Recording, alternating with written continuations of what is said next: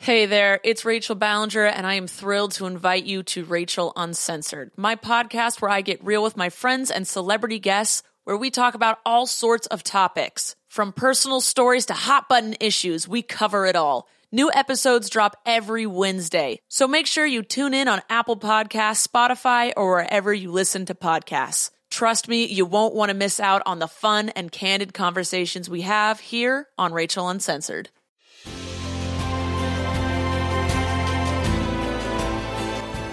Hey, it's Molly McAleer, and you are listening to Season 4 of Mother May I Sleep With podcast.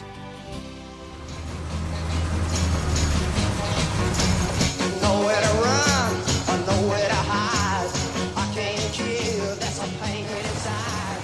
Susan, thank you so much for being here for Manson's Lost Girls. You work in schools. We're not going to go too much further past that, but at first I really wanted you to do a school movie, right? I know. But the more I thought about it, I was like, dog, this isn't Susan's a fucking, you work you're in, what do they call it? An EMT or something, some sort of career that I'm not going to get most people. And also people could get hurt in a weird way if you dug too deep into that shit mentally. And I'm glad we picked this because I feel like this is just better. It seems like it was meant to be. I'm really into it, and I was obsessed.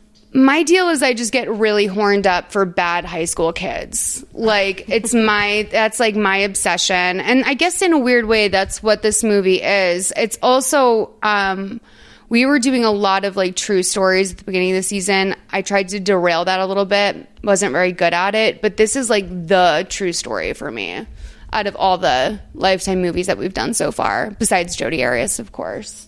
Because it's so famous. It's very true, and it is about kids. That's what's crazy. I know. 16. I know. And that was one thing that kept so if you guys don't know, this is about the Manson family. We'll get into a little bit more of that. But obviously, I'm sure you guys all know about Charles Manson. If you don't, pause the podcast right here and do a quick Wikipedia because I don't think we'd be able to shade in every nuance of that. But I will do my best to sort of summarize some things that I know. Lifetime also did a little bit of smushing stuff together in this too, and the timeline was a little bit inaccurate, it felt. But I've always had it's so controversial, and I'm going to say it's Jodi Arias. I've always had a soft spot for most of these girls. Leslie, I feel was pure evil. But for the most part, I feel most of these girls, I have a soft spot for them. They were teenagers on drugs with a charming cult leader. And then people like Leslie, an enforcer. I think you're right. They were very young. It's so funny that you're saying that Leslie is the one that you think is evil. I think Susan is the more evil one. Well, wait a minute. I might actually not be able to tell the difference between Susan and Leslie because I also will say that this movie had the fatal flaw for a lot of movies, which is that they cast a lot of girls who looked alike. They did. You're right. And that was a problem. That's why I had to keep going back and being wait, which one was Leslie? Okay. But that is Kelsey Grammer's daughter, Greer Grammer. Oh, no way. With Camille or a first wife or Yes, with Camille. Yeah. Oh, shit. I think that's their adopted daughter. Oh, so Eden Brolin is the one. So she's the one who played Susan? And I think she's the enforcer. Yeah. Yeah, Susan's the one I was talking about, too. Which one was Leslie? Leslie was Greer Grammer. Barely recognize her. But I feel Leslie was the one that was all over the book as the one that was the roughest. Susan's dead. Yeah, Susan died of a brain tumor. She's the only one, by the way. Most of these women are still in alive. prison. They're in prison, and they're actually I was looking last night, and they're the longest prison sentences for women. They've been in prison the longest for women in California. Yeah, and I definitely have I have a bad habit of sympathizing with the perpetrator, the criminal, whatever. In these cases, I really do. Like, I fall on the wrong side of the law and history consistently when it comes to, well, maybe not history, but I fall on the wrong side of that for a lot of things where it's like, yo, like, I'm going to give these, like, teenagers who are doing drugs with a grown, like, world-class manipulator that has never changed a day in his life. Like, till his death, Charles Manson was talking the way that he talks in this movie, except if anything, maybe even worse. And I don't know, like, I just don't think these young girls had that evil in them. I agree with you. So I guess we're both bad because I totally agree with you. I've seen I remember watching interviews with Leslie Van Houten, you know, in the 90s and stuff where she's changed. She's very remorseful. She talks about the drugs. These were vulnerable women who were manipulated by a cult leader, and they were on drugs, and they made a mistake. The hard part is when you have read the book and you've read some of the gory details and you know about what they did Right. at the murder scenes. And then you're like, is that... Oh, like, Leslie's the one who looks a little bit like Shelley Duvall. Like in certain shots, like to me, in right, the movie, like right? Well, no, even like, oh God, Wags, stop that now.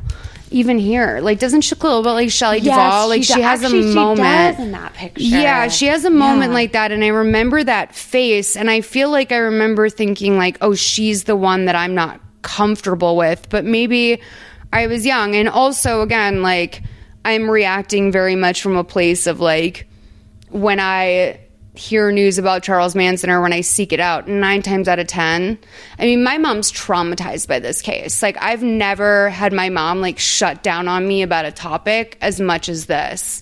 And I think it was like, she was very young. This happened in 1969, so she would have been about 5 years old or something, maybe 6 or 7. And she found like the Life magazine with Roman Polanski, like in the crime scene with the blood on the walls and everything. And she saw all of this, and like, we're a little bit more used to that now.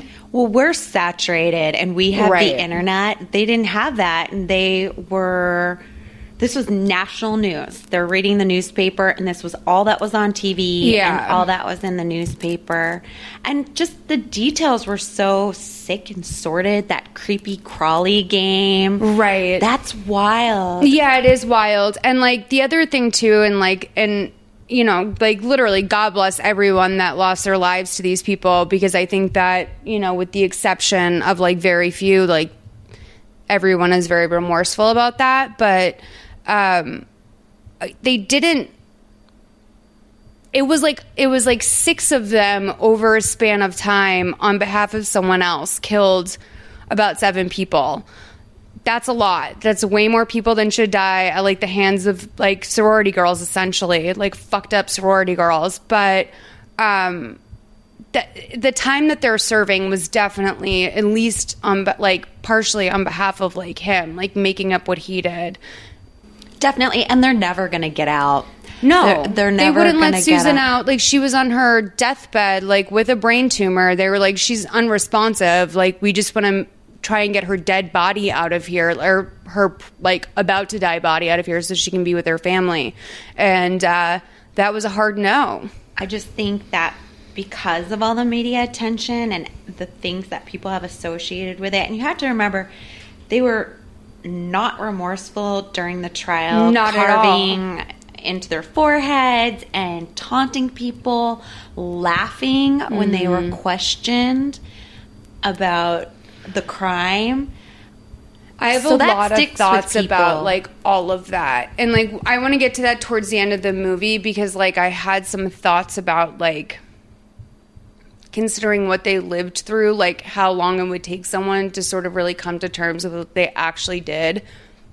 In a weird way, I feel like it's like waking up from a nightmare and realizing that you did something like so stupid. uncharacteristic, so awful, so, you know, just incredibly naive, like on behalf of someone that didn't give a shit about you. Like, I can't imagine like sobering up in my jail cell, like really after all the drugs that they did, like probably 2 years later, by the time you're getting your full brain function back, I would just want to die. And it's also very expensive to keep elderly women in jail. It's like to pay for someone like Susan to die in jail, like that's a lot of money. Charles Manson too. I mean, they obviously we're not letting him out again, but like he was a huge expense to the state. It was something like millions of dollars a year to protect him personally.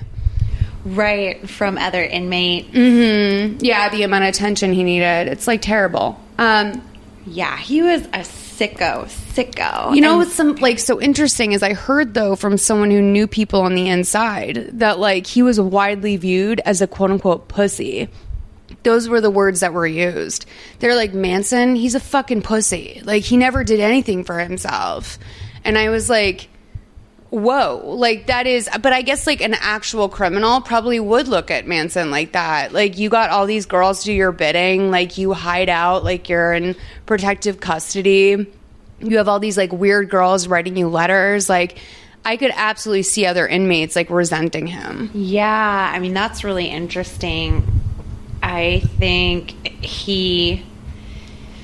it's weird to think about what his persona would be in prison, because when you read about his younger days, I mean, he was in prison almost his whole life. Yeah. And he'd go to prison. He went to prison for raping a boy at a juvenile institution. Wait, is that true? Is that what he was in for? Like when they first meet Charlie, he'd just gotten out of jail. Yeah, right? Which brings up a lot of questions about like Linda's judgment. Like I have a lot of questions about like a lot of these girls' judgment. Me too. Sorry if you guys heard me struggling. I'm opening a window. Linda comes off obviously better than the other ones.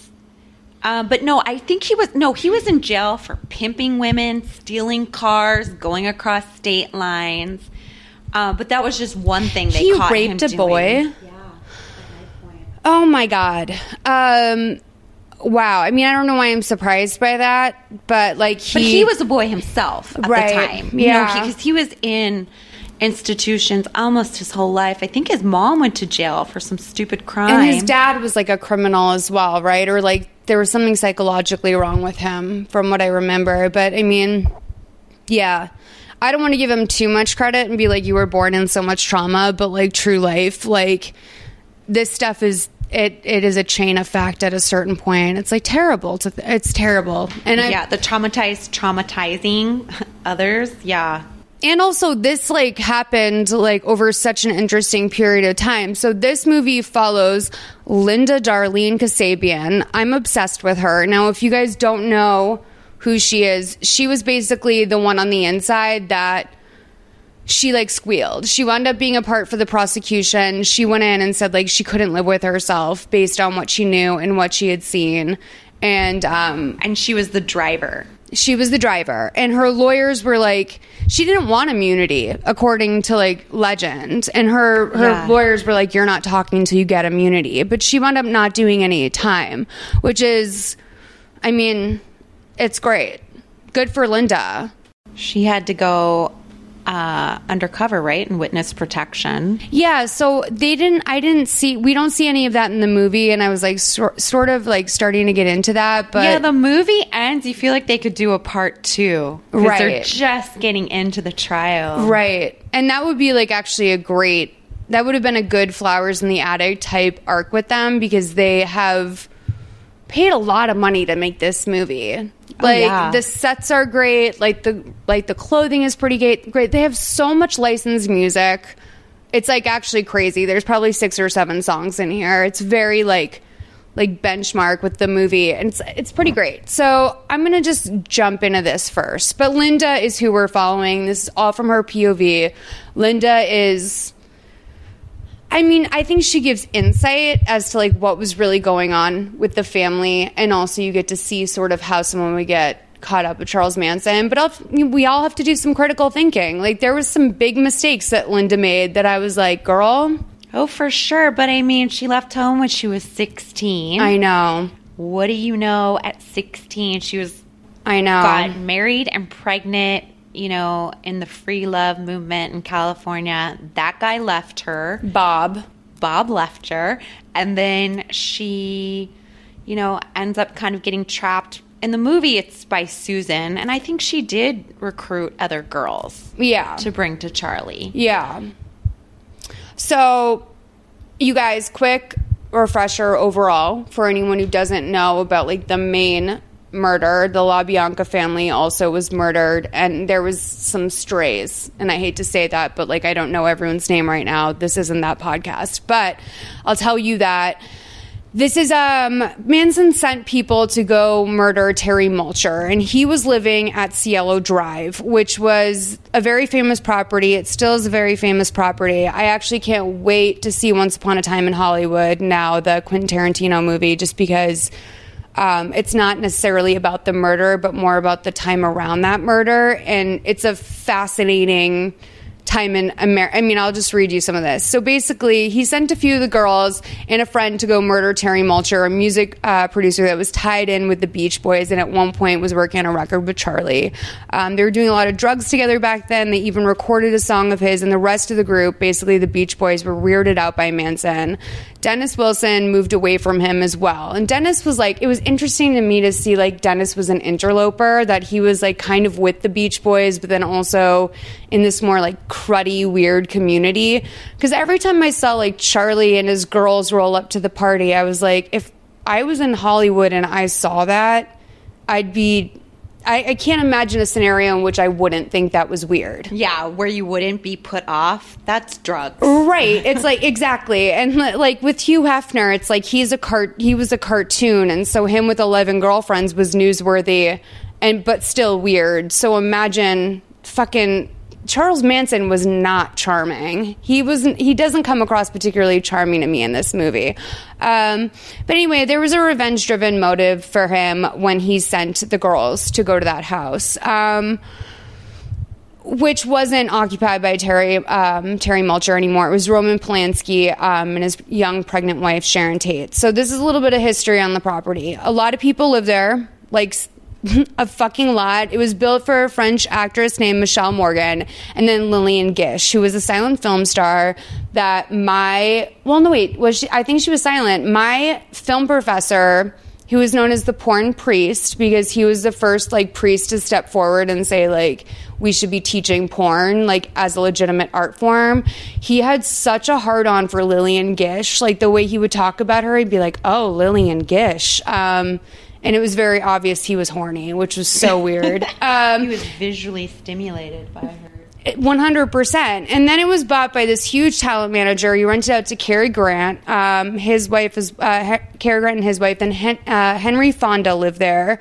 Terry Mulcher lived there after that. And he was also living with his girlfriend, Candy Bergen, good old Candice Bergen, Murphy Brown. Candice Bergen's also mentioned in like the first page of Helter Skelter because she lived at that house behind the Comedy Store that I think Mitzi Shore owned after, and she was the owner of the Comedy Store, Pauly Shore's mom. For anyone, I don't know that much about the history of that, but there's this house that has like these string lights that's right behind it, and it's very famous, and they like right away mention it on the first page of the book. It's crazy to me they still have this up, but I think Candice Bergen had moved out of that house with Terry Mulcher from the Cielo Drive property and moved closer to the Strip, and that's where maybe they broke up, and that's where she moved after. Then after the like murders, whatever, there's a whole weird time period where it was bought by Trent Reznor of the Nine Inch Nails, and he turned the house into a studio, which he called Pig or Le Pig, which is very fucked up because that's what they wrote in Sharon Tate. All of their victims, yeah. So they wrote Pig in blood, and I think that's very weird. And they were the last occupants before the house was purchased, remodeled by like the guy who originally bought it and had sort of been renting it out in all of these tragedies and weirdness. He wanted to tear the property down, and he did that. He called it Villa Bella. He changed the original street address as well, which I didn't know you could do. It like went from like, I don't even know how you would say an address like this, 10050. How would you say that? 150? Like, no, like makes no sense. I would say it just the way you said it. Right. So he changed it to like 1600. So this is actually like a personal matter, and I don't want to fixate on this too much as it is a very like personal thing to me. But the current owner of the property is Jeff Franklin, who produced my sister's show Full House, and I just want to move on from there now. Before, just don't ask any questions. Where we are now, though, in this movie, it's 1969. Sharon Tate and Roman Polanski were living there, but he was out of the town making a movie. Like, he was in another country, basically. So that night at that house, it was Abigail Folger, heiress to the Folger, like, whole money ass thing. Like, she was fucking rich. Like, that was a big net for them. Then Jay Sebring, who I think was like a celebrity hairstylist or something. He was. Stephen Parent, and then this guy, I'm sorry, Wojciech Frajowski. You try better than me. I don't know. Interesting fact that like really actually fucking shook me today. Quincy Jones was supposed to be there that night, but he declined. And I totally forgot that from like Oh, wow. any of my previous reading on that. But like Quincy Jones and his family, like they've been through a lot, dog. Like, can you imagine, like, I mean, we all know someone who like slept through their flight on 9/11, right? Like, yeah, I mean, to luck out and not be at that house, because that was an awful crime scene, and they violated those bodies. it was beyond. And like, yeah. And I don't know, like, if I didn't really live during this time myself, as I was 20 years away from being born, but Sharon Tate was very, very famous, like much more than I think people realize. Like, I think that would be like killing Jennifer Lawrence after Silver Linings Playbook. Yeah, like, sort of like she was having a moment. She was known as one of the most beautiful women in the world. And I think Jay was she dated Jay, the celebrity hairstylist, for a long time. I always thought about that too, like with this night, just like that, that uncomfortable extra layer of like, you know, you're for everyone, like, not that Roman Polanski deserves an easy time, but like, oh my God, like, it's almost like Nicole Brown and like Ron Goldman. Like, what was he just a casualty, or was there something going on there? But it just is like, it's beyond dirty. The whole thing is just like beyond. You want to know, and then you're like, oh, Roman Polanski. And she was pregnant, by the way. I don't think I've said that. Yeah. 8 months pregnant. I wonder about Roman Polanski though. Was he doing her dirty? Because he seems like kind of a scumbag. Well, I mean, he there's a reason why he can't come to America ever again. Yeah. Like, he's a real, like, people argue that maybe that's what drove him to his madness, like his bad behavior. I just wonder about I don't think that's the case. Yeah. No, I think that, like, you know, it's not uncommon to see like a dynamic older man who's genius sort of get together with like the young, beautiful girl in town, you know? Hottest actress. Yeah. And like, you know, who knows what that was about, but we do know that, you know, they were living very much apart. He was like, you know, during this time, like, she could have been with him. She's 8 months pregnant. She's not working, but who knows what, you know, do you want to give birth in a European hospital or wherever they were? It's just unfortunate. And it's like, I think everyone's worst nightmare, like when you leave the country or when you do anything or even love someone, is like, I'm not going to be able to get to that person. And this Life magazine photo shoot that my mom mentioned to me sounds... I've looked at pictures of it, but I barely can, just because I'm like, it traumatized her so much, even though I know it would be probably very tame considering like what I've seen in my life. It's like him standing basically in a murder scene, and I think that those are very odd photos to take. I looked at some of those. Yeah. And there's odd photos of, what's her name, the Folger woman? The Folger girl? There's photos of her. I mean, her entire cheek is like cut open. And is he in the room? They show him kind of standing there, and then her body's like back there. So how did he get home so, like, that's my question, is like, while the bodies were still... I don't know. Yeah, because it's a... I don't know. It's hard because he's standing there and you see bodies in the background. Yeah. And then there's like close up, and it's kind of sad. I was like, this feels like a violation. Oh, for that sure. You would see her her face just like, and then you just think, oh, what must she have gone through?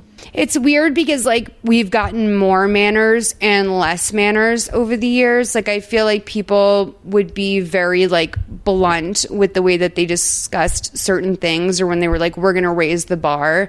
But in general, we have less manners. But, like back then, the way that people would talk to mistresses, or, like, you know, whatever, like, even, like, Britney Spears being interviewed about her virginity every week. Like, it was like people just had less manners back then in a weird way. Yeah, they think they deserve to know things. Yeah. That's so rough. So we open up on basically what's like a acid fuel orgy. That's like what the credits are basically. Then we see a girl in her late teens or early 20s waking up. She grabs a bag to leave. She's about to make a break, clearly. There's basically just a pile of like sleeping girls in various stages of undress behind her. It looked so dirty to me. That was like my first thought, was like, oh my God, all these days out in a desert, like we've seen no showers the whole time. They're camping. So she sneaks into an office, she takes some keys. There's a newspaper on the desk that has a headline about Sharon Tate being murdered.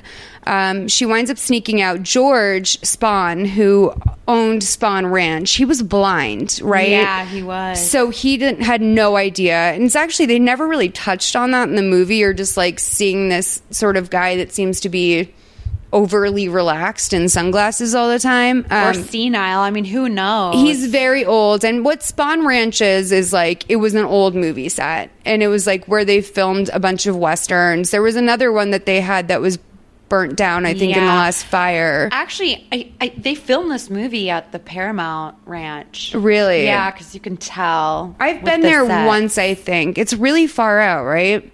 Yeah, I mean, it's in Malibu, and it's where they film like Westworld. Right. Yeah. Yeah, that's like one thing about LA that you probably don't have anywhere you live, which is like fake Western towns. That is so LA. Yeah, so they filmed Spahn Ranch at the Paramount Ranch for this movie. Fabulous. Thank you. So we find out that Linda, she wants to go take her daughter, but this woman, Susan, is that Susan, who tells her, you can't take her, it's not mommy-daughter hours or whatever, you'll see her at dinner. Hold on, it's not Susan. It's someone who looks like It Susan. kind of doesn't matter. Like, we'll just call them, like, all I know is that... it was Patricia Krenwinkel, which is one of the ones who's still in jail. Okay. But she didn't get much play in the movie. Oh, she's, like, not listed at all on the IMDb.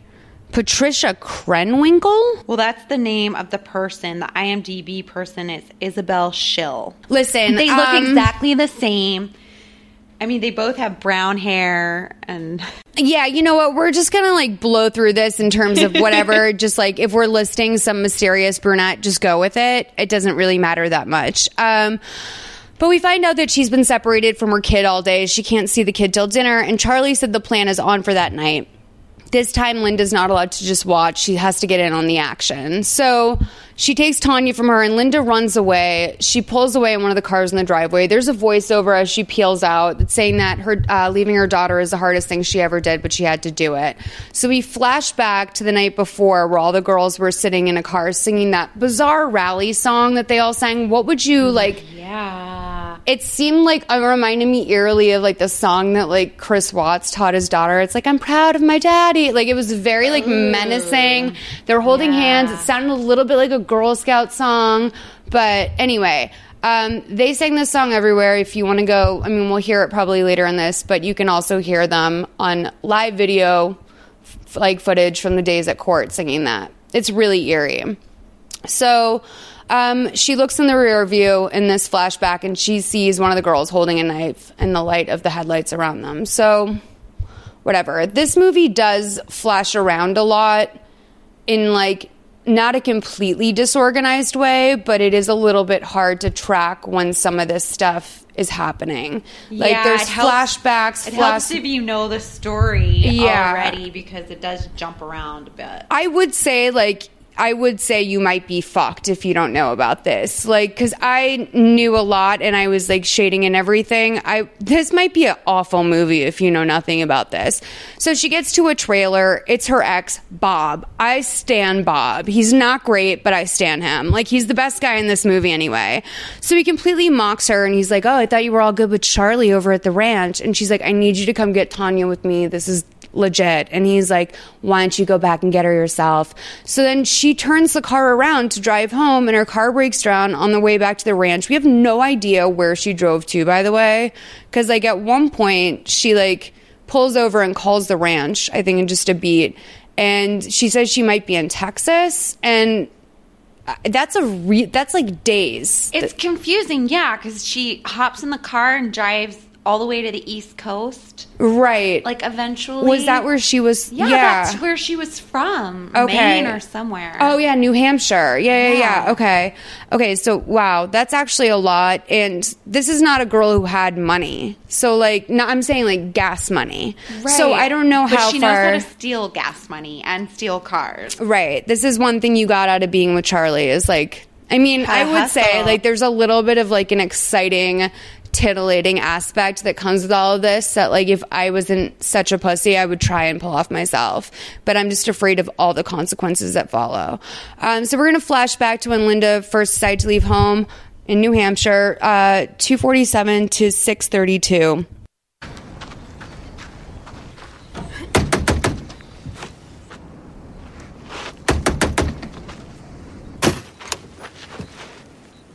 I need your help. Oh, yeah? What about your family? I'm not with them anymore. Oh, I thought Charlie was your savior. Here, Christ, come back. I had to get out. Where's Tanya? She's still at the ranch. You left her there? I had to. Okay, you don't understand. No, I do understand that you took my kid and split and took my money, okay? I need you to come with me to get her. I can't do it alone. Something happened. Something bad. There's no way in hell I'm going to that ranch. That Manson guy is crazy, all right? He's a freak. Bob, please. You left her there. You get her.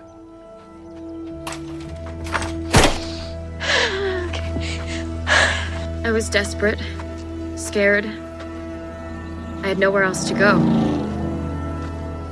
My only choice was to get back to the very place I'd escaped from.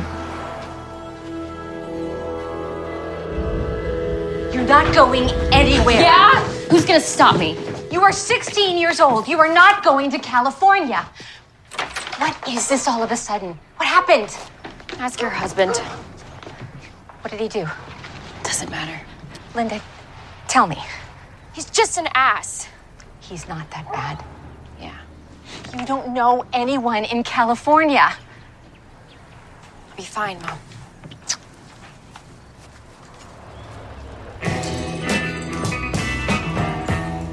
I bounced around for a few years. It was pretty easy to get by. There's always someone who'd let you crash. In LA, it's basically paradise. Bob and I fell in love and got married. We scrounged around, lived on communes, but we got by. Didn't take much to make us happy. Then I got pregnant. Where are you going? South America with Mateo, I told you. No, you didn't. I was gonna do that trip with you, remember? Linda, it's not a vacation, all right? It's business. So you're just taking off? What about me and Tanya? I can score stuff down there cheap, all right? I have to. You took the last of the money. I need cash. Maybe ask your mom if she can wire you something. My mom? I haven't talked to her in years. You know that. You're gonna leave without me. I have to go. I'm sorry.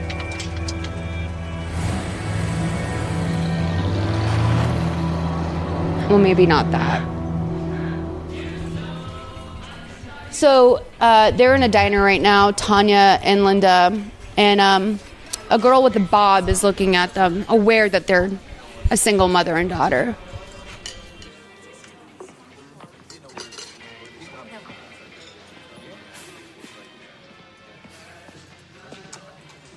Follow my lead.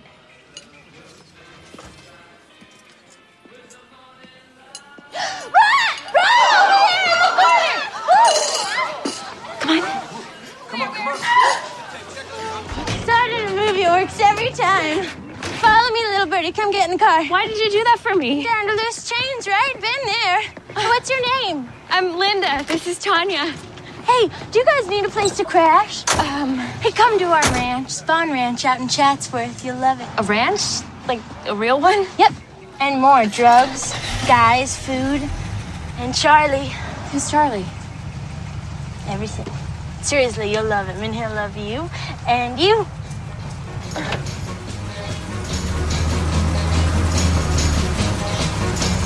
Nowhere to run or nowhere to hide.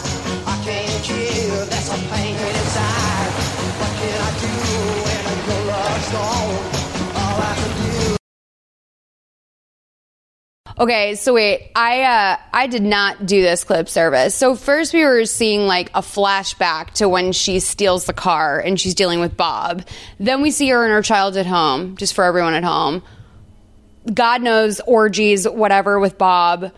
It's unclear as if this movie is taking mostly place in like Malibu or what, because I know that like Manson and his girls really started in like Haight-Ashbury era. I actually had a therapist who told me that she used to hang out with Manson's girls before they joined, which was kind of cool, and the kind of level I need a therapist to come in on. But I'm going to tell you right away. First of all, yes, Linda did get poached from that diner with Tanya. She absolutely was like a sitting duck. It reminded me like oddly of my mom and I don't remember many positions where we were in that, like in our lives where we had like, you know, $7 to last like 2 days or something. But it was like a relatable scene for me. And then she grabs her right where I have to bump on Linda being a decent person is when she's like, get in the cars. We have like drugs. We have places to stay. And it's like, she's holding a baby. Like, I wouldn't get in a car with a woman who can say drugs in front of a baby. Like, maybe you can do drugs with a baby, but, like, you don't need to, like, that's not a selling point for a young mother. It shouldn't be. No, but you know what? Just from having friends, parents who were in on the whole Haight-Ashbury thing. Yeah. Like, I have friends who remember their parents, like, sitting in a circle and passing around joints. Yeah. Yeah. Getting a joint passed. What was that documentary? They did something about, it was like, about, like, his name was, like, David or something, and he grew up in the Haight-Ashbury era with, like, parents who were on LSD all the time. Sean. Yeah. That was, like, it was, like, it was, like, one of those documentaries that had, like, a little sizzle under it when I first really started to, like, watch documentaries. It was, like, mid-2000s era that was really poppin'. But, yeah, so this is, like, the worst nightmare also of, like, what could happen to a single mom. Oh, yeah. You know? I mean, it's, like, all the wrong circumstances coming together to make her even more vulnerable. What do you think? Well, first of all, your cat's name is Bob, right? No. Wait, I thought, who's Bob That's from? my nickname. You're, like, I'm Slender Mommy? Yes. Okay. So, Bob, what do you think about Bob? Bob's cute, but I think he's just, you know, just like a loser guy who didn't take care of his family. He's a little bit of a fuckboy. He takes off, and he didn't leave her with any money. Yeah. So that's why she's at the cafe with no money. Yeah. He literally just went on... was he going on a drug deal? It was hard to... Well, so we do hear later that he had, like, a big net that he got from something. He got, like, some sort of big payoff, which, by the way, the exchange rate or, like, inflation or whatever is insane, and I looked it up. I looked up a lot of inflation in this movie, actually. But... yeah, I mean, he was apparently a drug dealer, which I guess, you know, you can't be, like, super surprised by that. You leave home at 16, you do a bunch of drugs with someone, you have a baby. Like, all I kept thinking was she even sober during that pregnancy? I don't know that. How could you be? And I think in real life, she was pregnant again. Oh, really? Like, when all this happened with Bob's second kid. Oh, really? Yeah. And that, like... they don't go into that, right, obviously, because that's not part of this thing. But yeah, so probably not if you want to, like, Do you think she was sober? Probably not. Yeah, and I also don't know why I wrote in my notes that she felt she needed to leave the trailer behind, because I know that they didn't have any money, but like, why leave this safe trailer? Like, that's at least a shelter. But anyway, she was lonely. She was. She really was a victim, a vulnerable victim. Because you'll find out later, like, she is so far away from her family that you wouldn't even, like, it was really hard for once I realized, like, how little her mom knew about her up until that point. I was really shocked because I didn't think someone could be away from home and live that much life. But we'll talk about that in a sec. So they get to Spawn Ranch. It looks kind of groovy, I wrote, but it also looks like just a dump. And this is them doing their best to be like, welcome to Spawn Ranch. Like, it's a fun, horny, good time. Like, it looked depressing even pulling up. Yeah. Yeah. And, like, right away, she's, like, having a little thing with Tex, yeah, because she's love bombed right away by every girl. They're like, you're the only Gemini here. Such a good energy. Which, like, how did they even know she was a Gemini? Yeah, I know. I thought that too. I'm like, did her friend like call in her birthday? Like, I have no idea. So we meet Lynn, aka Squeaky, who I always thought her name was Squeaky because she had a squeaky voice, but in this movie they're saying it was because she made squeaky noises in bed. And then like, she's given the lay of the land. Basically, it's free love nonstop. Everyone takes care of each other. It's, and like, you're not allowed to have like a one-on-one connection. You got free love with everybody because Charlie says. Which, like, they did actually make it look doable to me. At a couple points, I was like, I don't believe anyone's being held against their will in this romantic situation. Like, it was very interesting to watch how that sort of broke down in parties. But right away, Linda's like weirded out by Tex, but that doesn't like make her not have sex with him. Right. She does him that night, I think. Yeah. So let's do the rundown. 8:30 to 9:07, just so you guys can hear from the horse's mouth. You can sleep here. Yeah, it gets sort of tight, and we don't pair up. Everyone's with everyone. Charlie says when you couple up, you act like you own each other. Where's Tanya's daddy? Are you guys checked up? They split? Pretty much. Yeah. Possessions, man. Here we don't own anything. Makes us free. I like that. People come and go, but I've got a good feeling about you. So do I.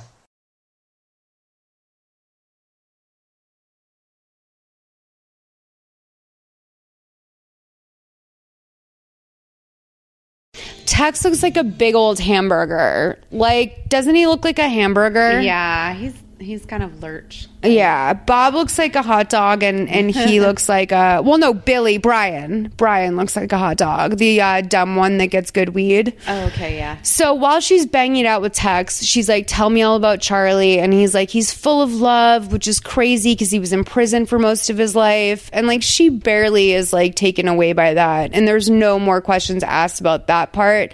It's just, like, Tex basically giving her the rundown. We're family. This is what it's all about, baby.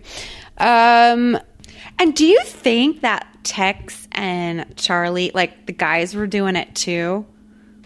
Right. Yeah, I think so. Because I wasn't sure how far the free love went. Charlie talked a lot about, like, towards the, like, his last couple of interviews, like, it was headline news that he was bisexual. That was, like, the thing. But I don't think that he ever specified that. He literally was like, a hole's a hole. Like, I've done it all. Like, that he was very explicit about that in, like, a really dirty way. And I felt it was very odd that, like, the headlines were that he was bisexual. Because that has, like, a little bit more, like, agency and, like, you know what I mean? Like, that's an actual... Whereas I feel like he's just... sort of doesn't give a shit about there. Yeah. Right. There's like probably like a lot of love in most relationships. I don't think he had that with anyone. So yuck. And it's weird because when she says that, like, when he says, like, oh, Charlie was in jail, he made mistakes, but, you know, that's not what he's about. She goes, yeah, I've made mistakes too. And I'm like, you having a child out of wedlock is, like, not anything that this man's capable of. Like, welcome to a cult. I just wonder if they really had any idea. Do you think they all really knew that he had been in jail, or they're just using that to kind of like tell the narrative in this movie? I think they knew that he had been in jail, but I think that there was also a very negative attitude towards the police. Right. You're right. I think that there was also like, you know, just like, well, what would someone really go to jail for? Like drugs, like, you know, I don't think they thought he was like capable of a lot of the stuff that he was capable of before he was too far gone, you know, or they were. Okay. So Charlie comes in the next day. He sizes her up right away. He bends down, kisses her feet, and then he's just like staring at her crotch, like through her jean shorts. And he's like, "You've got a father thing, don't you?" "How do you know?" "I can feel it." And he says, "No more fear for you, Linda. You feel that? That's you beside me. I'm here now." Everyone's doing drugs at a fire. They're talking about what brought them there. They all have like these stories that they think are like cute party stories. Like Leslie was a stripper and she met Charlie at a party and he was singing and she was intrigued. He was playing Tony Bennett's song or whatever. So odd, like such an odd choice, and probably exactly true. They all think these stories are really funny too, which is like, there's nothing like funny, like maybe it's sweet or romantic or interesting, but like that's objectively not a funny story. Well, they have twisted senses of humor. Right. Which goes on to be revealed. Right.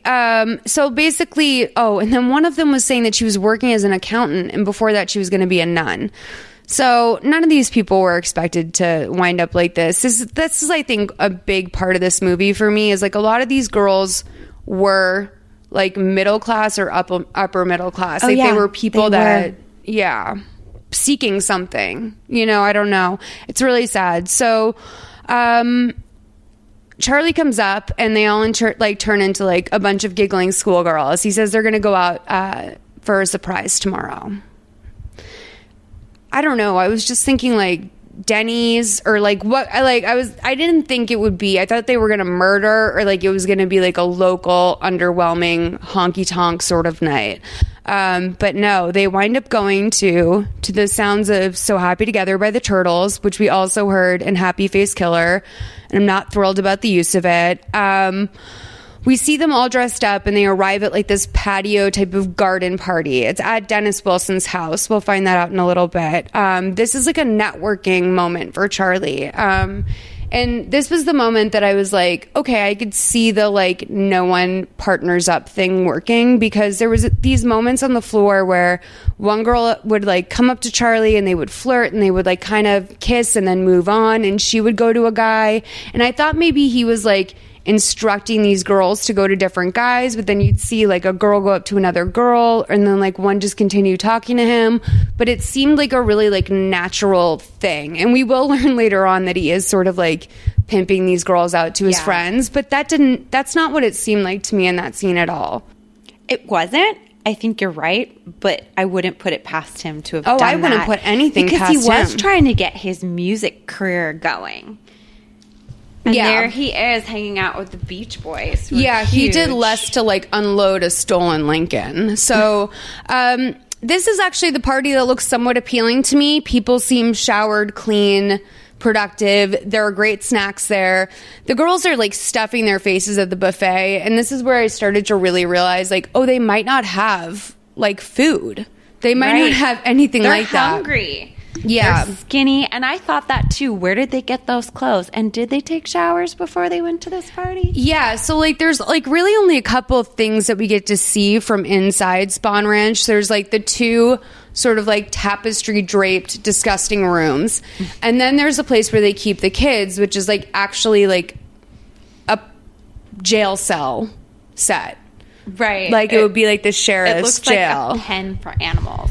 Yeah, and it didn't really occur to me that that's where they were keeping them until then, but we really only got to see a couple spots inside. So, yeah, we find out... I will say that this is a spot that I got a little bit messed up about, because in my mind, Charlie was not living at Spawn yet at this point. Like, when Charlie was with Melcher and the Beach Boys and all that stuff, those were during his Sunset Boulevard days. And he was, like, at the, like, the clubs a lot. Yeah, he was. And I didn't think that by the time he got out to Spawn Ranch that he had any sort of like social pull or anything. It almost seemed like he became a pariah. Like he just like went out there and sort of like seemed to be like hashing it out. Right, because he wasn't accepted. Trying to make something happen. Yeah, it's like, it's unfortunate too, because I mean, this movie is like, it has that thing. A recurring theme for me as a person is when I see someone snap, I don't always think of them as just being a bad person. I think about like being nudged and nudged and nudged and like have nothing work out and like you were set up to fail and like, you know, you think you finally have a break and like I could see that making a weak person with something wrong with them break. But it's also just, yeah. Part of me thinks very that kind of you to think that about Charles Manson. I know. Well, I just mean like the deal with like, you know, Dennis Wilson, he's like fucking doing drugs with Charles Manson. He tells Charles Manson, I can make your dreams come true. The Beach Boys actually did record a song of his and then they were like, nah, it never went on an album, but it is out there. And it's just like, you know, that would, I don't know. After all Charlie had been through, thinking that he might make it there, fuck with anyone, might have put him over the edge. Yeah, I feel like most people probably would be very sad to learn of that. So we see Linda standing by the ocean. We hear her voiceover, and a scene of her and the girls are running into the ocean. It seems very free. I'm not upset by this. So let's do 9/12 to 2002. I finally found my home, a family that loved me. I wanted it to last forever.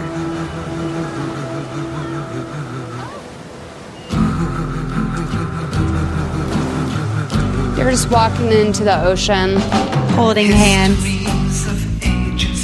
Okay. Let's. Well, wait. No, actually, I want to get like a line of it. We're watching an orgy, by the way. They're back at the ranch, so I have so many questions about that as well.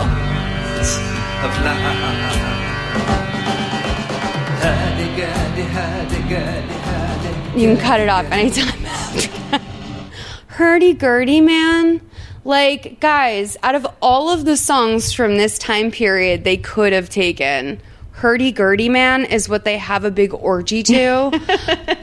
But also, did they have a like, was this happening in a motel? Because it is like a 3.5 hour drive from Malibu to like Chatsworth. To Chatsworth. It is a long drive. And I know that we're not dealing with like, I think they took some artistic license here. Yeah, I just was like, well, I mean, the girls are driving around in a bunch of LSD. And I mean, I used to smoke pot in the car in college. So like, you know, people probably are driving around on drugs. But like, I was at really the end of the 60s. Yeah. I don't know why I'm like, oh, Charles Manson risked a DUI. Like, I don't know why I'm so fucking dumb, but like, yeah, that's where my mind goes. I'm like, how did they get back sober? Yeah, that's so bad. But yeah, so they're doing this orgy to Hurdy-gurdy, man, which was the most probably cringy, like overtly cringy moment for me. I was really roughed up by that. So we find out that all of the kids are considered Charlie's to a certain extent. He considers himself the father figure. He asks everyone if they're ready to have a good day, and he gives them acid one by one. So yeah, that was a crazy scene. And how they like, whatever they did with the visual, like they kind of shook the camera, like took it out of frame each time a person took acid. But like that line went on forever. Like it's all over Hurdy-gurdy, man, or under Hurdy-gurdy, man, and whatever. It's all there, and they're taking this, like they're holding kids. Really disturbed me. I was sensitive about that. I was like, how are you taking LSD holding a baby? I was like, they're all gonna drown in the ocean. Who's watching? Who's the sober adult? And then they're saying they made love all day. But people made it, you know, like there are kids that lived like your friend. Like they made it out on the other side. I didn't drown in the 80s, so yeah. These kids were fine in the 60s. So Charlie's singing to Linda alone in a room. And it looks like they're in a motel or something in this scene, but they're not. They're having sex, and then after, while they're having sex, he's basically saying, like, I died for you. Like, he's, like, acting out sort of, it's Christ role play. He's doing biblical role play with her. Yeah. Was Jesus a virgin? He died a virgin, right? Oh, don't ask me. I mean, Sorry. I don't know. I mean, in the book, he died a virgin, I think. Right? That's why it was, like, a big deal that he was friends with a prostitute sex worker. I don't think they would have ever called her a sex worker back then, poor Mary. But anyway, she spots a wall with, like, pictures, and this is actually sinister. So inside of inside of Charlie's closet, he has, like, Polaroids of every single person that's on the ranch, and underneath he has, like, different descriptors written for each one. Will do anything for attention, gives it up, loyal, one's the enforcer, and then there's a picture of Brian, and it says dumb but scores good weed. Nope, sorry, Bobby is his name. Dumb but scores good weed. And Linda's picture is up there, and it doesn't say anything. The rest is still unwritten. I was like gonna say that it says daddy issues in a little bit, but that's not the way that this story went out. Like, but that is how she was attracted to him. I mean, she thought, like, when he pegged her daddy issues, which now I think, you know, that's like a pretty standard thing to peg for certain people. But when he did it, she was astounded and amazed. And I'm just very curious, what were these stepdad issues? Did he sexually abuse her, or did he beat her? So they get to that. So her, like, first dad, her OG dad died, I think, or he ran away. It was like she grew up without a dad, and then her mom got married to a guy that was, like, skeezy. And they imply that he was fucking around with her or something. I think they do imply it. Right. At the beginning, right? That's what we watched. She's basically... she's ask your husband. Yeah, because the mom goes, what did he do to you? And, like, what you can't see is that the mom's sort of, like, looking her up and down, being like, have you matured? Like, let me check it out. It's very creepy. Yeah. We saw that with the Anna Nicole movie. Like, that's a very not uncommon theme in a lot of, like... Yeah, in a lot of movies that we watch here, and that I feel like I watch generally, is like just moms. I, Tonya was a lot like that too. Yes. Wasn't there that moment in that? But anyway, so I think her Polaroid would have been daddy issues. I do, even though they didn't go all the way. She says to him, she goes, what kind of person am I going to be? And he says, you're a strong person. And he says, no, I'm yours. Like, she says, no, I'm yours. So basically, like, she's already... It took no time. Like, this was 72 hours, and she's in a cult. So we flash forward to current times, I think, at the ranch. No, because, listen, who knows when this takes place? It just happens in the movie. Linda calls, and Squeaky answers. So this is when she's on her road trip after she's been rejected. She's run away from the ranch. And by she's Bob calling. Kasabian. Yeah. And she's calling because, you know, she's worried about her daughter. Kid. Yeah, thank fucking God. So the other thing that we should say about Tonya is, like, when she leaves, like, these kids have, like, dirt on their faces. This is criminal neglect, that what these kids have all gone through. So, like, the idea that Linda even remotely cares about her child is a unique concept in this movie, which is why I think we're supposed to give her so much credit. So 25-15 to 29-20. Why'd you bail on us, man? I didn't. My mom is sick. I should have left a note or something. I just got really scared. Where are you? Texas, I think. Is Tonya okay? Yeah, she's fine, but it's just Charlie. He's freaking out. He thinks that you might rat us out to the cops. Would I have left Tonya if I was gonna do that? Come on. No, that's exactly what I told him. It's just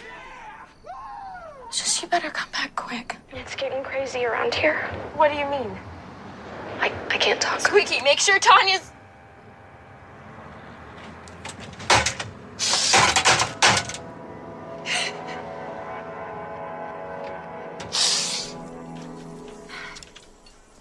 I'm starving. Do you know what I would do for a cheeseburger right now? And french fries. Strawberry ice cream on a sugar cone. What are you doing? Bet you're not thinking about food now, are you? Hey, girls. It's time to pay the bills. Go with him. Be fun. Living on love didn't bring food or money.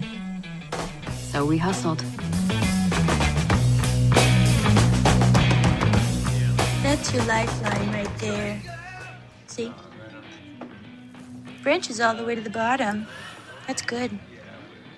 Someone live to see another day. There's other ones, too. They tell you all sorts of things. Oh, yeah? Like what?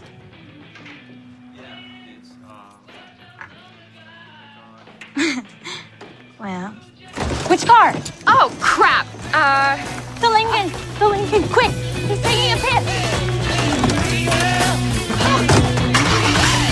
Oh my gosh. That was so groovy. We did it. How did you do that?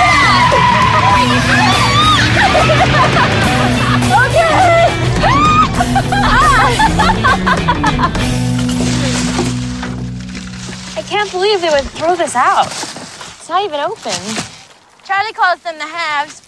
People who have too much and waste it. We're supposed to take it back. Like this. Table for two, please. Right this way, smoking or non-smoking. Hand in hand and arm in arm, we go our separate ways. With our eyes we say goodbye, our hearts will stay the same. Time is nothing, love is free, life is living, can't you see? Hand in hand and arm, we go our separate ways. Hand in hand we always are. There you go. Looking so good. Yeah. Oh, cool. All right. No, we sweeten the pot here. Looks like someone's about to be initiated. Hey, Sarah. Come over here for a second.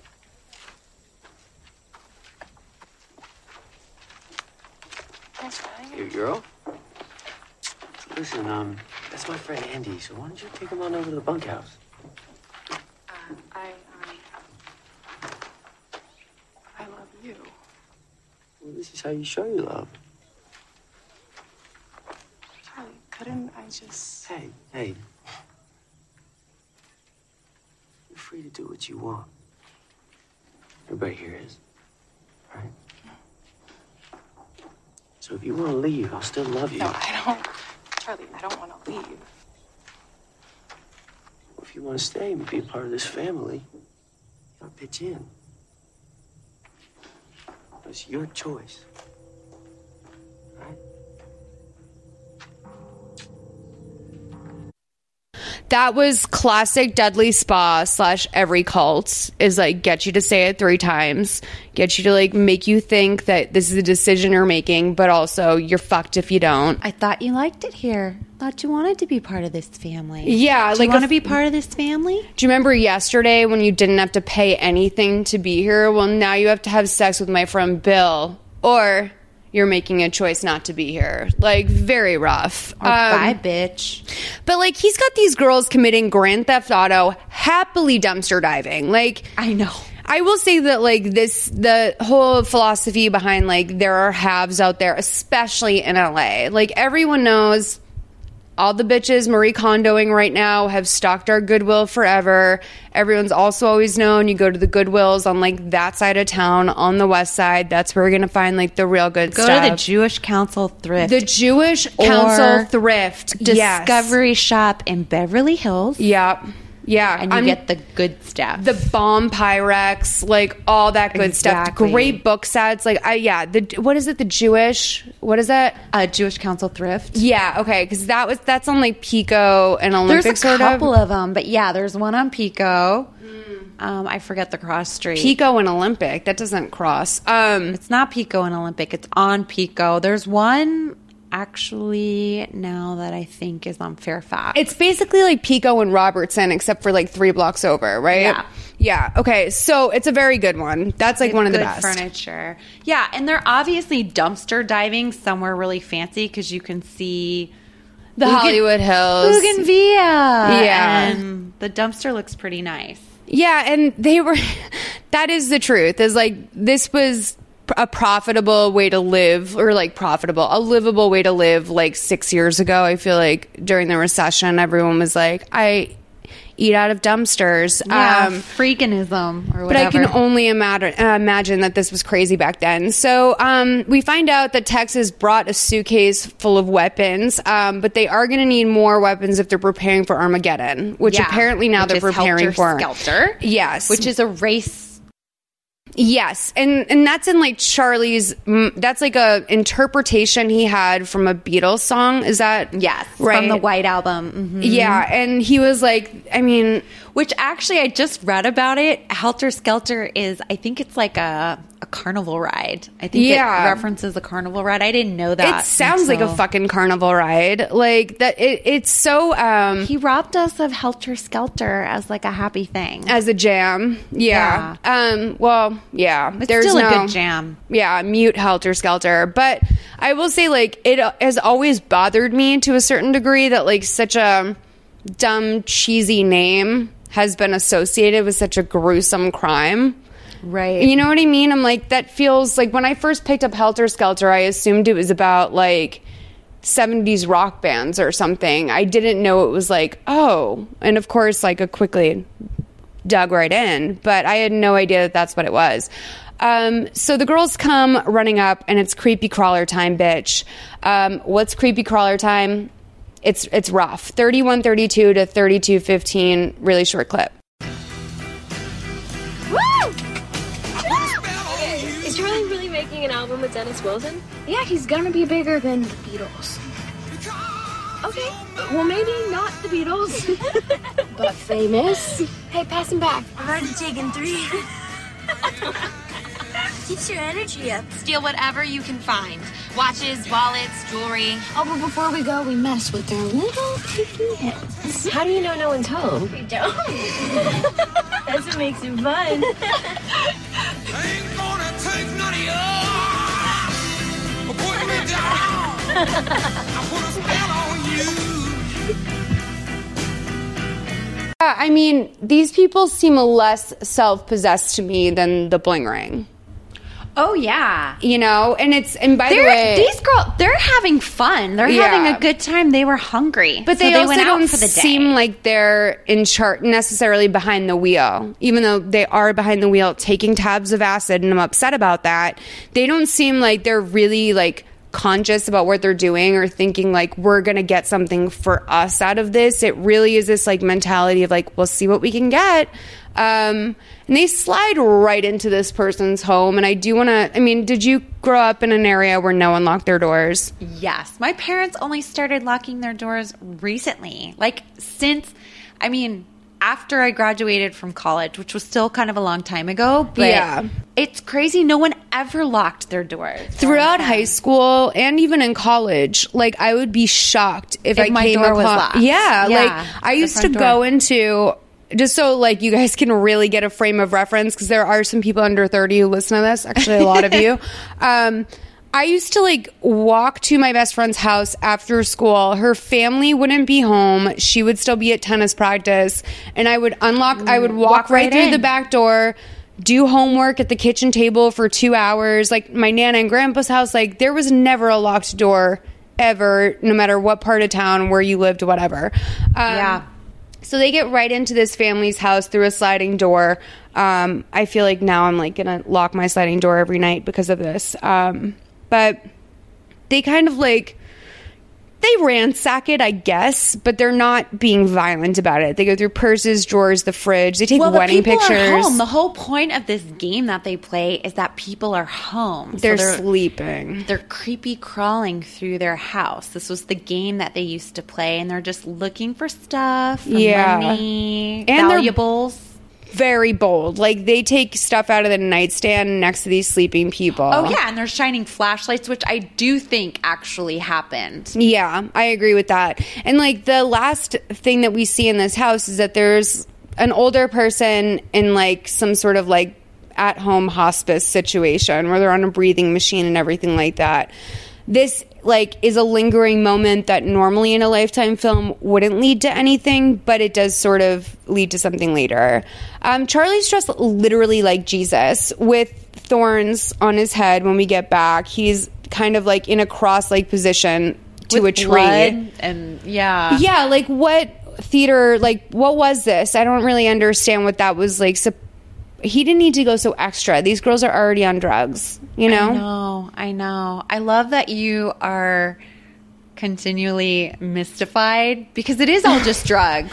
Well, I know, like, I'm the same way. You're like, why would anyone do that? Right. But well, yeah, I've done think like mushrooms, like, and I mean, I can imagine like day 3 of mushrooms, like you'd probably be like losing Right. your mind or whatever. But like, and I guess also I'm not thinking enough about, eventually they start snorting stuff and I'm like, oh, they're on speed. Right. Like coke or whatever.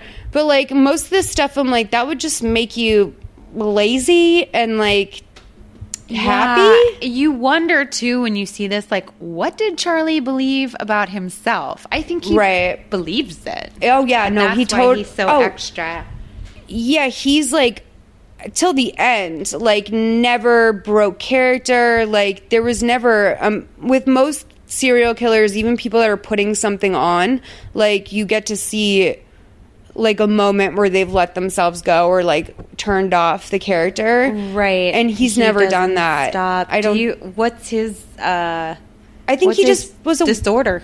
Just fucking. I don't know. Like I mean, I don't know. Like probably like he's probably a psychopath. Like, Yeah, I think he is. But I mean, you know, it might even like psychopaths don't even really know how to use people that well. I don't really know. He's more. I think he's very sick and twisted and more than just a psychopath. I mean, he is a lot of stuff. Narcissism. All That's that like stuff. a psychiatrist has that in their office, like Xenu. Like that's like the last level. They were like, oh, we don't even tell people about these disorders. Like we keep this.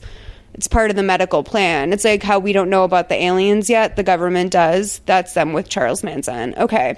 So this girl's like having a seizure basically while all of this is happening. And they think she's ODing. They're freaking out. It's clearly a fucking seizure, which I guess could be part of an OD, sure. But it's just, she seems to have epilepsy. Right. Charlie yells at everyone to shut the fuck up, and he leans down and starts whispering in her ear. She comes back to life. He's like talking in tongues, it seems like, but whatever. Yeah, and like also Yeah. like sometimes the seizure only lasts that long, but they throw her back in the game. It's a real boot and rally situation for her. And then Gary Hinman, who's Bobby's friend, Bobby, not Bob Kasabian, but Bobby the dumb one that I keep calling Brian.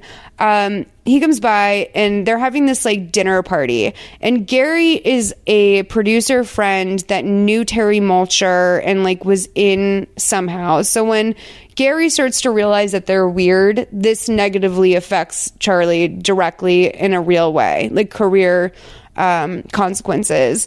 So before dinner, Charlie says grace. He says, life is God. Birds, bugs, trees, the sun. Some people got God on a cross, leaning down, hoping they'll go to heaven when they die. But death doesn't exist. It's life, baby. That's the truth. How do I know? Because I'm a messenger of truth, and you're all here. You're my church. And then Gary's like, amen. And he says, yeah, amen. So Charlie wants to go right into like a music conversation as if it's normal to just move on from that. Let's play 3635 to 3814. I want to play this because one, it's there's a little bit of exposition in here, but this is a good example of like a normal person interacting with him. I was waiting for you to say that. Yeah, exactly. A normal, like, Right. what would a normal person do who encountered these wackadoodles? I mean, he the word I would also use to describe them, total wackadoodles and kooks. Like, they're a bunch of freaks. But this all said, like, Gary Hinman cannot be that normal if he was even willing to follow Bobby out, who looks like the reject family friend's son that, like, you would maybe try to get him a job at like a pharmacy or something, or probably not even a pharmacy. Well, sweeping up the right, pharmacy. yeah, something like that. But you wouldn't ever be like, you know what? I would like to meet this crazed cult leader that lives in the desert and knows one of the Beach Boys. Let's go out to Chatsworth. So 3635 to 3814. So, Gary, you been listening to the White Album? Yeah, I heard it. Those boys from Liverpool are geniuses talking about how there's going to be a race war. A race war? Well, look at the Watts riots, Gary. I mean, we got to be prepared. It's all there. It's in Helter Skelter. Really? I didn't get that. You say you want a revolution. I do, man. You better believe happiness comes from a warm gun. I mean, don't you watch the news, read the papers? The blacks are pissed off, and it's all gonna go down real soon. Do you think you're special, Bobby? No, man. Not at all. Why you ask? You're taking more than your share of peas. We are all equals here. But apparently one of our family members thinks that he's the prime minister and president of all the world's peas. I don't even like peas, so Bobby, you can have mine. No, that's not the point. It's okay, Bobby, it's fine. Sorry, Charlie. Just feel your remorse, son, and let it go. You'll make it up to me later. So, Gary, I heard that your pop recently passed away. I'm so sorry to hear that, man. Fly with the angels, right? Thanks, Charlie. Did he leave you any money? I mean, there's almost something refreshing about someone being that transparent. It's just crazy. That whole scene, like, with his top off. And right. So he actually, yes, that's also a thing. Like, people, do you remember people used to, like, do that in the summer? They'd, like, come to dinner without their shirt on. No. And my uncles. I mean, like, a outdoor barbecue, right. maybe? So we had, like, a beach house, and, like, my uncles would, like, they were all, like, when I was born, they were, like, 16, 17, 18, and, like, my grandmother was very just, like, white gloves, fucking very uptight. Like, they would be like, hey, Ma, like, because that was very popular in Boston, and be like, Ma, and she'd be like, don't ever call me that. She was very, so my uncles would try to, like, roll up to the porch dinner without a shirt on, and it was like, go upstairs. I can't believe he came to dinner without a shirt on. And get dressed. And this is, like, granted, I don't know how they did this, because where they're living is so hot year round. It's always hot except for, I guess, at night. Yeah, they addressed the heat a little later. A little bit later, but he's like, the idea of him not walking around shirtless is also crazy to me. You're right. Okay, so he's transparent. But then, what's the deal with, like, I mean, he's not tracking, because he starts out the dinner by being like, you never die. And then he talks about right away, he's like, oh, your dad died. Is there a will? Did you get money? Yeah. And so, like, he also, like, throughout this movie, like, from this point on, you can't help but realize how often he speaks of death. And yeah. What did he buy into on his own? The movie, I just feel like he was a lot more cunning and manipulative in real life. I hope. Than he's showing in the movie. I don't know. Yeah. What he bought into. With the look on that guy's face when he asked him about the money. And the fucking Bobby Peas thing. Like, he's sitting there being like, you're taking more than your share. Of peas. Yeah. And like, was there a conversation? Like, what's a share? Like, and I think spoonful? They're starving, you know? Of course. And they're, like, growing that food. I didn't even know how they would cook that. Like, is there gas here? Is there light here? Like, is there anything? Stove? That's a good question. Yeah. So, we go back to the part of the movie where Linda's hitchhiking along the side of the road, and there's some action at the ranch. We cut back to the ranch now, but it looks like things have slowed down a lot. Terry comes down and he tells that Columbia's going to pass. Charlie, Columbia's done. They're out. He gets very, very angry. And, like, just think about the fact that, like, Terry's girlfriend at this time is Murphy Brown. Like, a very young Murphy Brown. It's weird to think about Candice Bergen's boyfriend. A babe. Yeah, she was a babe. And, like, he was super successful, too. It's just, like, I don't think that, like, the big guys get their hands dirty like this anymore. And it's just interesting to see, like, that he'd get really down and dirty like that and actually drive out to the ranch and deliver a message. And part of me can't help but wonder if that's, like, a drug thing, too. Because, like, boundaries get very blurred in all ways. So prevalent in those times, too. I mean... So, not to accuse Terry of anything. So, basically, he threatens Terry.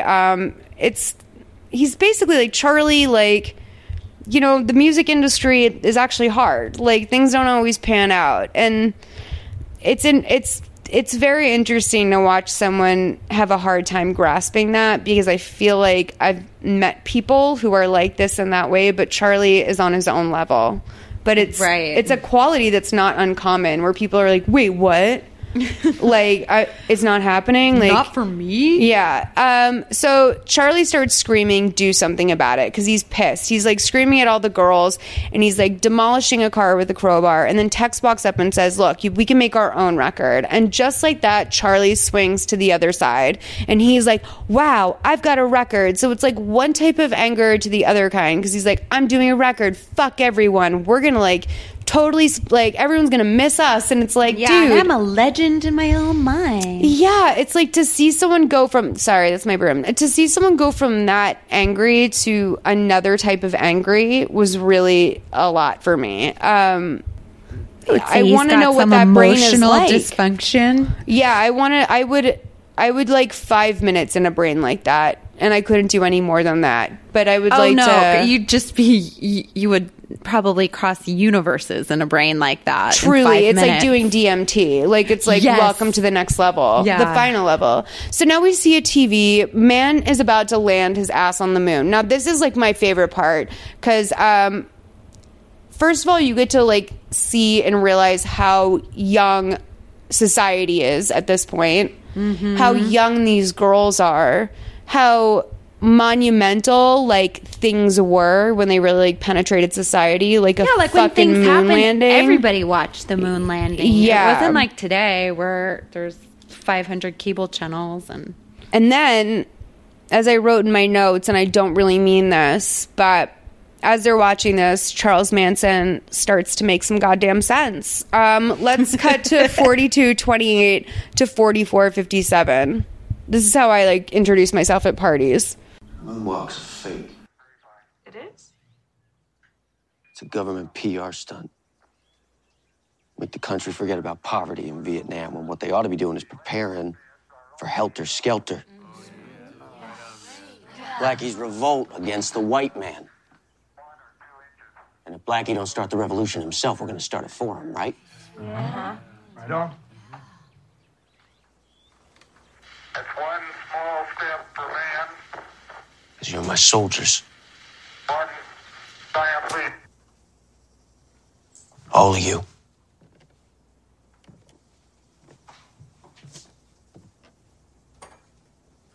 Unless you don't believe it. Go to the wall. Stand there.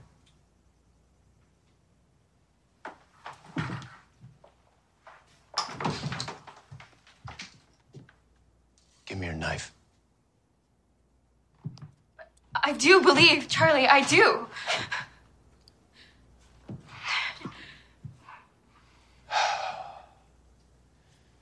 If you're gonna make others bleed for the cause, you gotta be able to bleed yourself.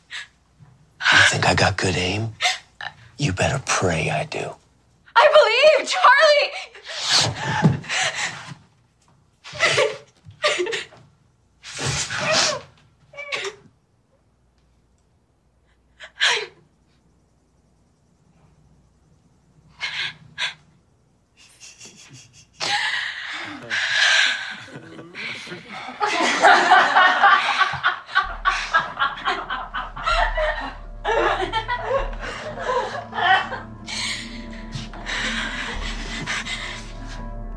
I see that you do. And I forgive you. Thank you. You're welcome.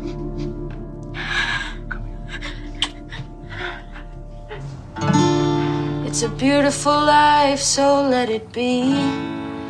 Just believe what you see. Okay. Intense. I will say I don't appreciate, as I was about to say during this, him getting a very valid conspiracy, which is that the moon landing was staged, mixed in with, yes, there was racial tension in America at this time. Certainly not going to be a race war. I don't like all of these things being in the same person's mouth in this movie. Mixed together. Leave the moon landing out of this. There's like, this is almost like the government chipped in on this or something. Like they were like, yeah, make sure that the crazy person says that the moon landing's not real. Like, please get out of here. That was like the idea of someone holding the blade of a knife ready to fling it towards my body is like probably more scary than a gun in some ways. Oh yeah, it's far like, more violent, and it's also so Russian roulette-y in a way where it's like maybe that's not going to penetrate deep, or if it doesn't, you know what I mean? That it falls off your body. You're just standing there. It sounds terrible. But this man's fucked up. And these women are all beyond. And also it's very clear now what his agenda is, maybe. He's saying it's these race riots that he's predicting.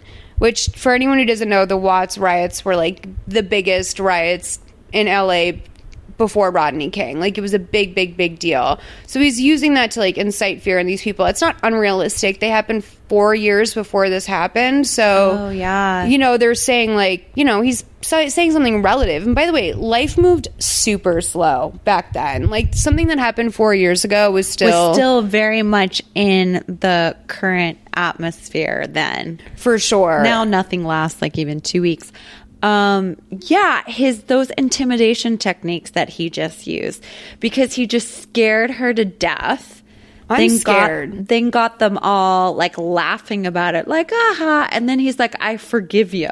Yeah, so they're all like flipped out. This is where you get to start to really see them. This is where things change significantly. The weapons and the violence. Under his thumb. Yeah. But there's one quick fight back from your girl Susan, though, which is now Susan's playing an acoustic. She's playing one of Charlie's songs. Yes. Tex is listening. The girls are listening. And Charlie comes in and said, when'd you learn my song? You think you can do my song better than me? And he gets really all up in her face. And she's like, no, Charlie, no, I could never. And he's being more and more confrontational. And then finally, the girls are like, basically surrounding him, trying to get him off of her. And he's like, relax, I'm just messing with you. And then he turns to Tex to have a conversation. And you think that Susan is going to like walk away. She takes that acoustic and she fucking nails it on the side of a beam and breaks it. And I was like, how many acoustics do you have? Yeah. You know, you're going to go have to steal another acoustic. Yeah. I don't see Charlie like sharing and leaving his guitar out, so that must have been like a stray. But I really thought if she broke Charlie's guitar, he's gonna fucking kill her. Oh yeah, he would kill her for sure. That's exactly what I went to. The children are all crying. They're being kept in this mock jail cell, and we find hungry. out they're starving, and they all look really dirty. And we drive, like, this is where Linda finally is like, I'll handle it. So she and Susan drive out to Bob Kasabian's place, and Linda takes some air out of the tire, and she sends Susan up to the door. He, answers. He's very like, she's very attractive. Like, it's very porn what happens. She's got a tire. It needs fixing. Yeah. So he comes out. He fixes it. She invites him to the beach. What he doesn't realize is that Linda is in the trailer now, stealing $5,000. And she brings it out to the car. They get away before Bob can come back out. She gives Charlie the $5,000 she stole. And he says, this girl came only a few weeks ago. Pause. What? This has been a few weeks? Like, what? Like, Tanya looks a year older. And, like, anyway, so he goes, this girl came only a few weeks ago, but her generosity, her loyalty, this is what I'm talking about. This is what family means. She deserves our gratitude. And I will say Jody and I take exception to his definition of family, because that's not what my family's all about. But everyone's like, thank you so much. And then Susan, who's still on the ice after this acoustic guitar incident, and like, I don't think he knows that she was part of stealing it. Susan even thanks her, is like, thank you. So then Bob pulls up. Apparently he followed them there. Charlie tells everyone to go inside and he's going to handle this. Now, one thing I want you to keep in mind, like, while you're hearing this scene, is that $5,000 in 1969 is worth $35,400 in today's money. So Yowza. $5,000 isn't a small sum to me. Like, anyone who thinks $5,000 is not a lot of money is a fucking asshole. But $35,000, like, how desperado would you have to be to get someone out of your life for $35,000? So let's play 5041 to 5206. She took my money. What money? Panhandling must be pretty good. Oh, you Manson? You must be the man who abandoned our lovely Linda. Cough it up now, or I'm calling the cops. Whoa, no, hey, there's no need for the pigs, man. We got your money, and you can have it. But you gotta kill me first. Hey, just stick it in. Man, money's yours. So come on. You got what it takes, Bob? You got what it takes to kill a man? You're crazy. I never tried to be anything else. So come on. Twist and turn, baby.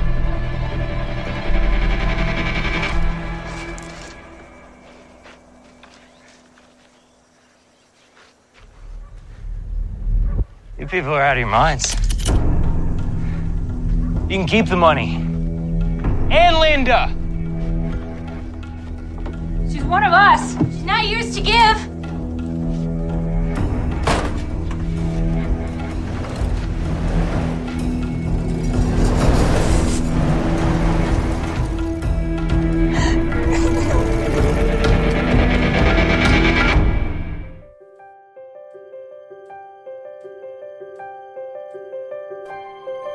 Thank you so much for listening to Season 4 of Mother May I Sleep With podcast.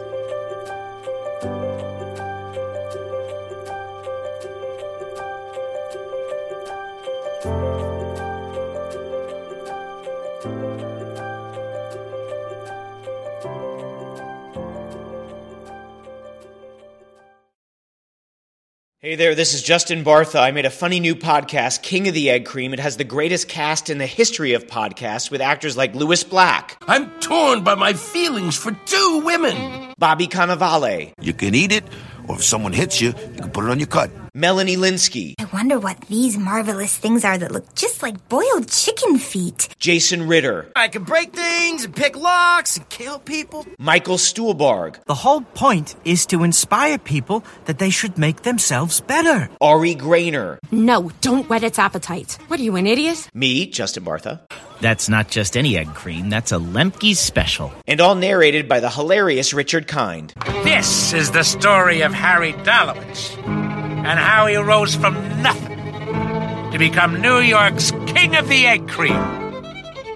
So if you like funny true stories, come listen to King of the Egg Cream, available wherever you get your podcasts.